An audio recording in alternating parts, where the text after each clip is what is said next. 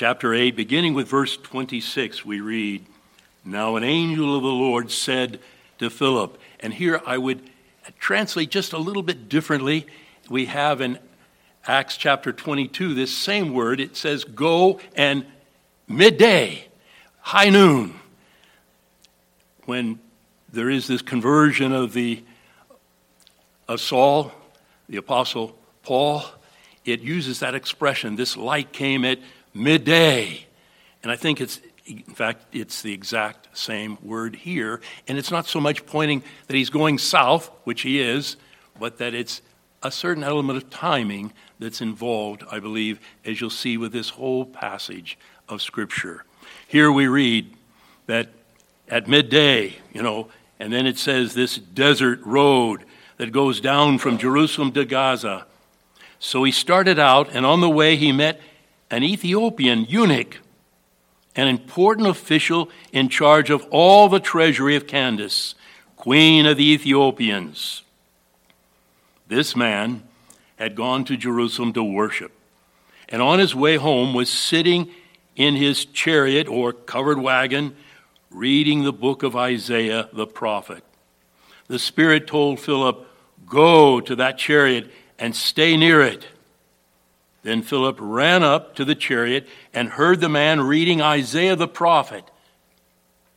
And so I'd like to stop there and just talk to you about something that I think is so important as we look at this passage. And as you look at it, here is a question we might ask. He's sent all the way down south, and to think, he's up in Samaria, Philip, and he has to come down to Jerusalem, and he has to come on down towards Gaza. And as he's going down, he's got to meet up exactly at this point where this Ethiopian VIP is this finance man for the Ethiopians. He's reading from the scroll of Isaiah. Now, I'd like for us just to plant ourselves for a moment. Why in the world do we have this taking place? That is, here is up in Samaria what we might call today a revival taking place. It tells us in the first part of this chapter that everyone gave their complete attention to everything he said, Philip, as he was preaching. Very interesting, even the apostles, Peter and John, joined there in Samaria, that they would be participants in this that's taking place. This is an amazing time. Samaritans are coming to faith in Christ. This is a historic moment in the apostolic church. And yet, we have this passage where it says, "Go, midday. Take that road going down towards Gaza." This is desert. In fact, it's literally this expression. This is desert. Now, we already know, we've read ahead, there's going to be a baptism take place. And as old John Calvin has in his Institutes, he says it was without a doubt the meaning of this word immersion, or this word baptism is immersion. And this was the practice of the early church. So as we look at this is desert. And you kind of ask, why is this taking place in this is desert? And I would give to you that I believe there is divine timing in this whole passage. In fact, I think reading that word instead of southward that he's to go, but to read it as midday or high noon, gives us a sense of something of timing that's taking place. If you look at this divine timing in the desert, his arrival had to be precise. Coming down from Samaria, getting on that road from Jerusalem, going down south, he had to meet up with this Ethiopian. Now, think for a moment with me. Most of you who are here today either have your Bibles that you can open up, and hey, it's pretty nice. In fact, I use this Bible because I can find things really fast. I have a nice ESV that's brand new, and I got to work at turning every page. Maybe it's because I haven't read it enough. But this it just goes quickly.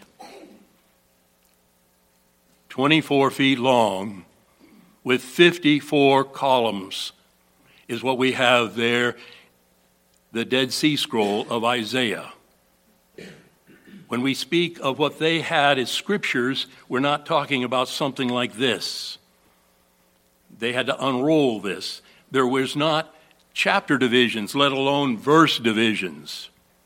So when he comes precisely to this place in Isaiah chapter 53, which is what we might call the sunlit summit of the whole Old Testament, of Christ dying for sinners, for those who are cut off, from those who are gone astray. He is reading precisely from that passage of Scripture. And to think of this scroll that's, I've been there, and it spreads out 24 feet there in Jerusalem, this scroll of Isaiah, with those 54 columns of Scripture all the way through. And to find that and be reading from that passage at exactly the moment when Philip arrives, and he hears him reading.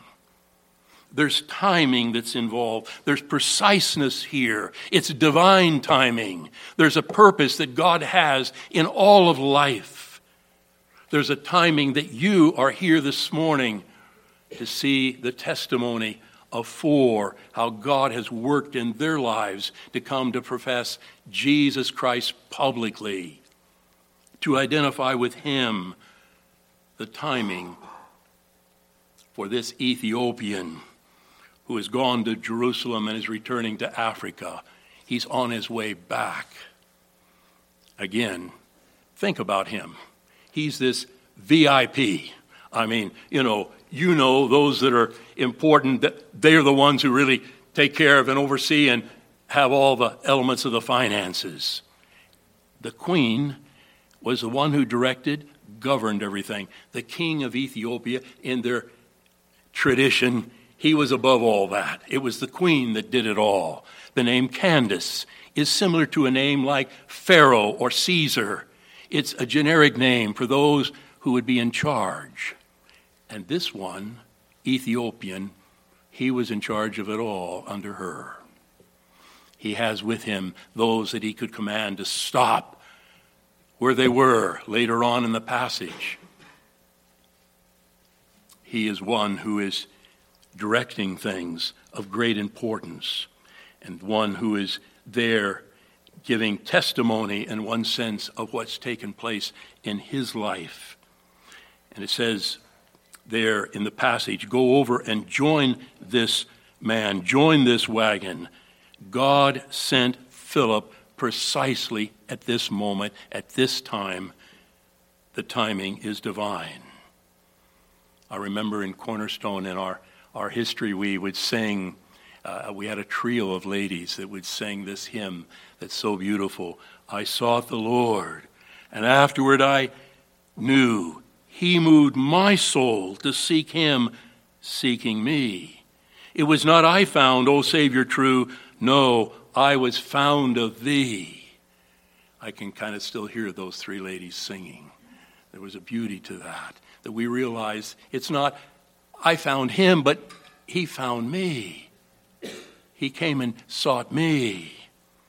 And there, we know as Christians, we know that all things work together for good for those who love God and who are called according to his purpose.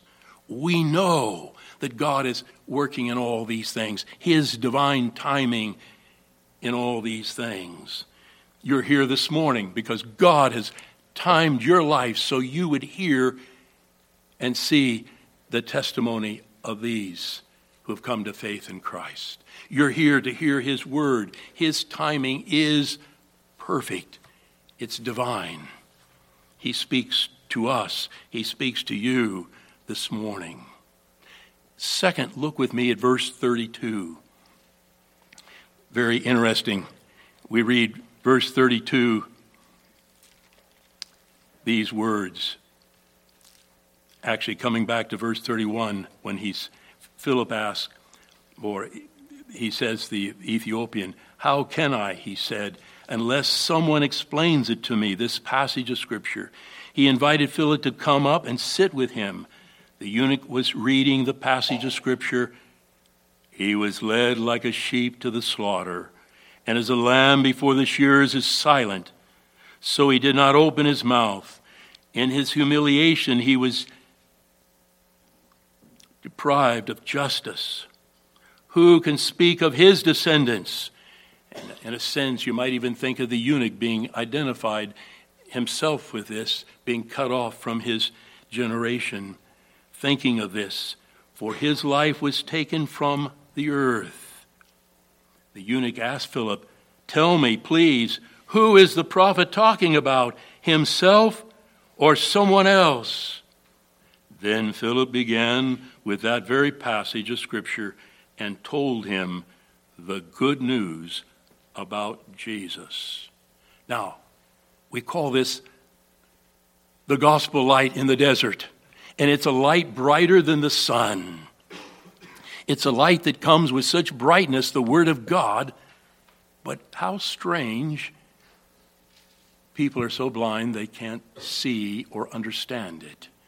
In their own way, because of their own sinful nature, they can't see these things. They can't understand these things. Only as God opens the eyes, only as God gives eyes to see, life to breathe and know. It's a spiritual new birth born from above that is spoken of so often in Scripture. And so what happens here, he says he can't understand, and he says, "Guide me." And how it would seem the Lord had humbled this man. Though he was a VIP, the reality was he was humble enough to say, "I need guidance."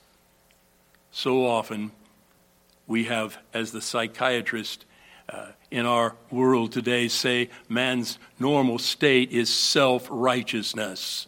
Man thinks of himself as one who knows it all, or what I might call a fathead. Know it all. They're not asking to be guided. I already know that. I already know that. And this Ethiopian says, "I need guidance." Whom is he speaking of? Is it Isaiah or someone else? And it tells us in a beautiful way that Philip evangelized him. He gave him the good news about Jesus. This light in the desert shined through Philip to him. What an amazing moment. I think those words that we sang a few moments ago, no list of sins I have not done, no list of virtues I pursue, no list of those I am not like, can say myself a place with you. O God, be merciful to me. I am a sinner through and through. My only hope of righteousness is not in me. It's only in you. And there is really the element that it's not somehow or another the Ethiopians' pilgrimage to Jerusalem, or our pilgrimage in the church, or our study of the Bible, or our knowledge of the Bible, our correctness of theology. But it's only the Lord Jesus Christ and Him alone. And so that's why we sang earlier, if you thirst, come to Jesus. If you're tired, come to Him for rest. Come, He is the one. It's not found in us, but in Him. And so this gospel light came in a very powerful way. It was that which we would pray that the Lord would open the hearts of our children, open our eyes constantly, that we would see Him more and more. We keep on coming to Jesus. It's not one time, but it's all the Christian life. As we have received Christ Jesus the Lord, we are to walk in Him, not in ourselves. So as we have this passage before us, I would ask that you read on with me. We read the next part that we would call the roadside baptism in the desert, that some have said is too hasty. Some have even looked at this very passage and said, hey, they're on this road and he's gotten the gospel, and what he needs is 12 weeks of classes. What he needs is 3 years of see if he really is a Christian, see if he's really going to obey the things of Christ. But somehow or another, in this apostolic day, and maybe it's not always that we would try to have this as our pattern, but I think we need to be careful anytime we look at Scripture and think we need to add a little something. And it would seem later in the church, those who were copying Scriptures, they thought there needs to be a confession of faith put in here. So if you look at your Bibles, most all your Bibles will not have a verse 37. Might have a footnote that says later manuscripts added this element, something like this. And Philip said, after he had asked to be baptized, if thou believest with all thine heart, thou mayest. And he answered and said, I believe that Jesus Christ is the Son of God. And I would just say it's dangerous any time to think we need to add something to God's word, that it's not sufficient. We need something more. It needs to be clearer. It needs to somehow or another, I feel embarrassed to say, it needs to be better. That's dangerous. Those words echo in my mind from 1 Corinthians 4:6. That apostolic saying constantly is there. Do not go beyond what is written. Say it with me as a congregation. Do not go beyond what is written. That needs to echo in our minds. God's word is sufficient. And so when we come to this passage, it's important for us to see that it is sufficient. We read there in verse 34, and the eunuch asked Philip, tell me, please. And he then brings the gospel to them. And then verse 36, and they traveled along the road, and they came to some water. And the eunuch said, look, here is water. Why shouldn't I be baptized? And then verse 38, and he gave orders to stop the chariot. Then both Philip and the eunuch went down into the water, and Philip baptized him. When they came up out of the water, the Spirit of the Lord suddenly took Philip away, and the eunuch did not see him again, but went on his way rejoicing.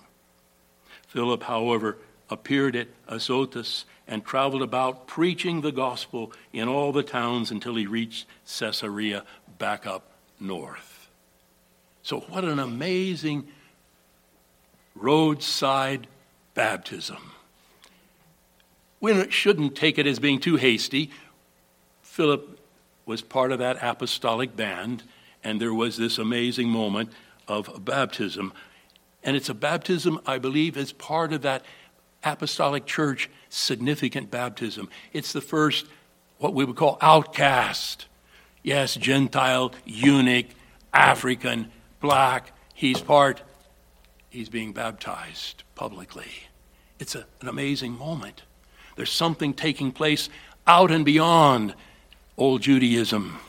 There's something taking place here that is momentous in the history of the church. This VIP, before all of his servants, he takes a step across the line. There's something that takes place that's significant.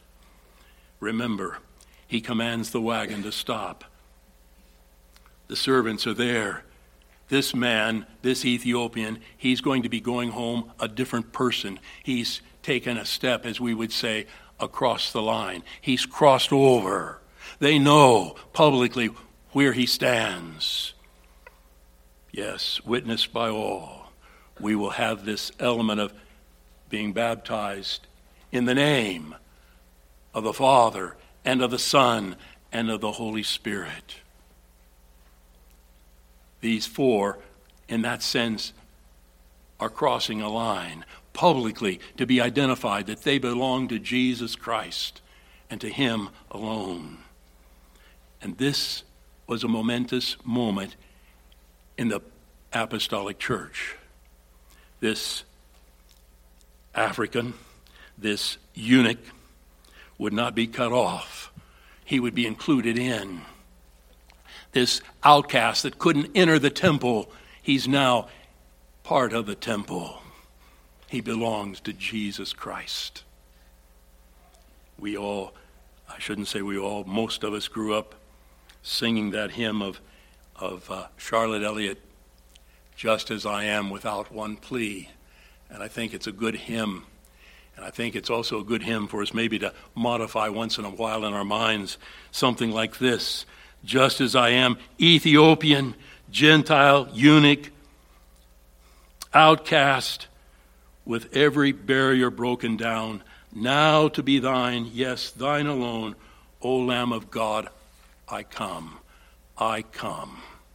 All are called to come to the Lord Jesus Christ. This great moment is saying, yes, all the people of old, yes, all those who are Samaritans, yes, all those who are Gentiles, all those who are cast out, all are welcome to come to the Lord Jesus Christ. He has called you, all of you, to cross the line.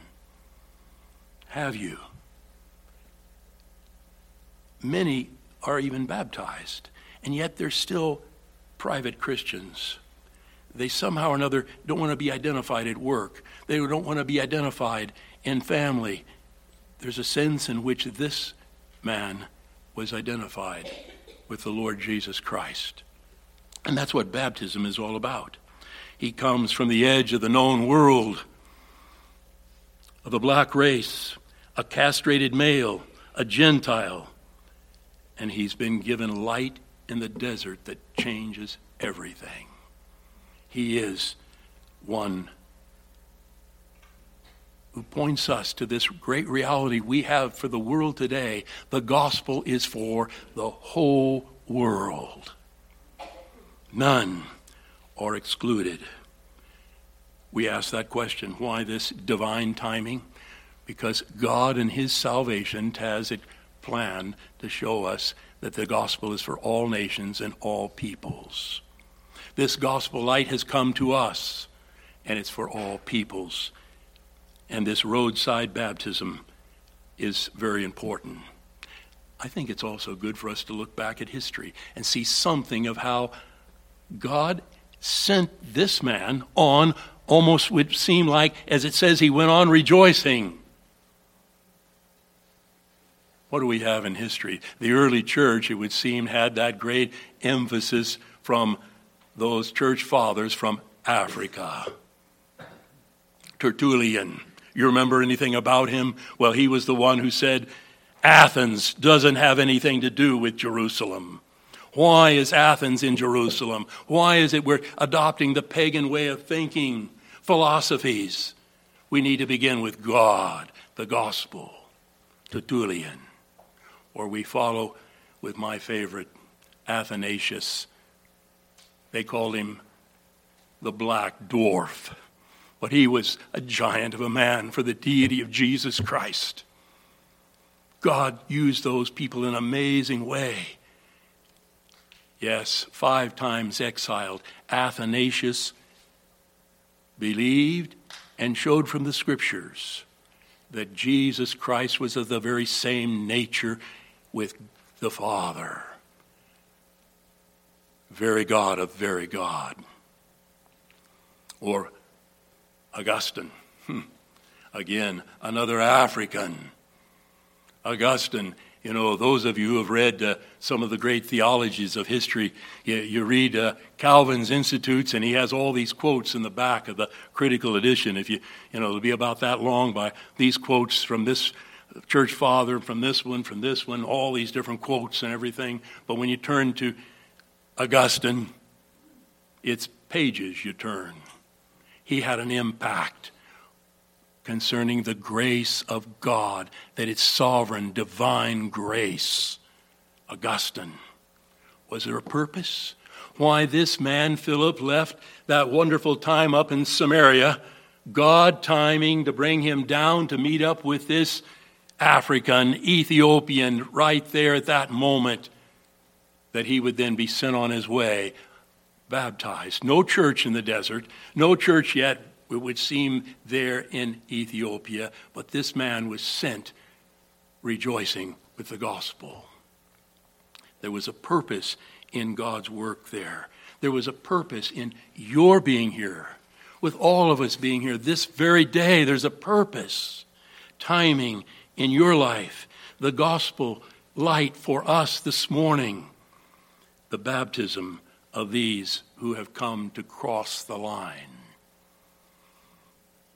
There's a ballad, a man by the name of Don Francisco.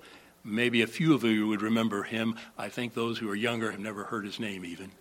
But he wrote a number of songs that some of our dear friends would sing at Easter time and other times. But he has one song about crossing the line. And these lines have echoed in my own mind. He wrote this back in 1977. And it goes, "You got to take a step across the line. Let Jesus fill your head and mind. I can show you where to look, but you've got to seek to find. You've got to take a step across the line." We believe that the work of salvation is all of God, but we also believe and see in God's word that he calls us to step forward and, yes, to seek, to find. You got to take a step across the line. Let Jesus fill your head and mind. I can show you where to look, but you've got to seek, to find. You've got to take a step across the line. Even if you've been baptized, and yet you've never really taken that step to identify at work, to fully identify in your family, to identify with Jesus Christ as Lord of your life. There's a time right now to say, yes, I want to identify with him. Maybe one feels like I'm just a bit too lazy to do that, or I'm tired, or whatever it may be. But we come to have faith in Jesus Christ, and therefore we are baptized. Therefore we cross the line. Therefore we identify with him publicly. Therefore he is Lord of Lords and King of Kings, identified with him. We have this glorious day to witness for. Father, we thank you for the light that shined in the desert, that glorious day, that light that, yes, O Lord God Almighty, that light that is brighter than the sun, that light that has given light to these four. We thank you, O Lord, for Derek and for Julie, for Ben, for Sam. And we pray that these moments that we have with them to hear of the brightness of that light in their life, to see how they have taken a step to cross the line, that, O Lord, you would touch our hearts and how we are to be truly those who would identify completely with you, not in some way be ashamed to be identified with the Lord Jesus Christ, but that we would be identified with him wholeheartedly, completely, publicly, as we witness these four.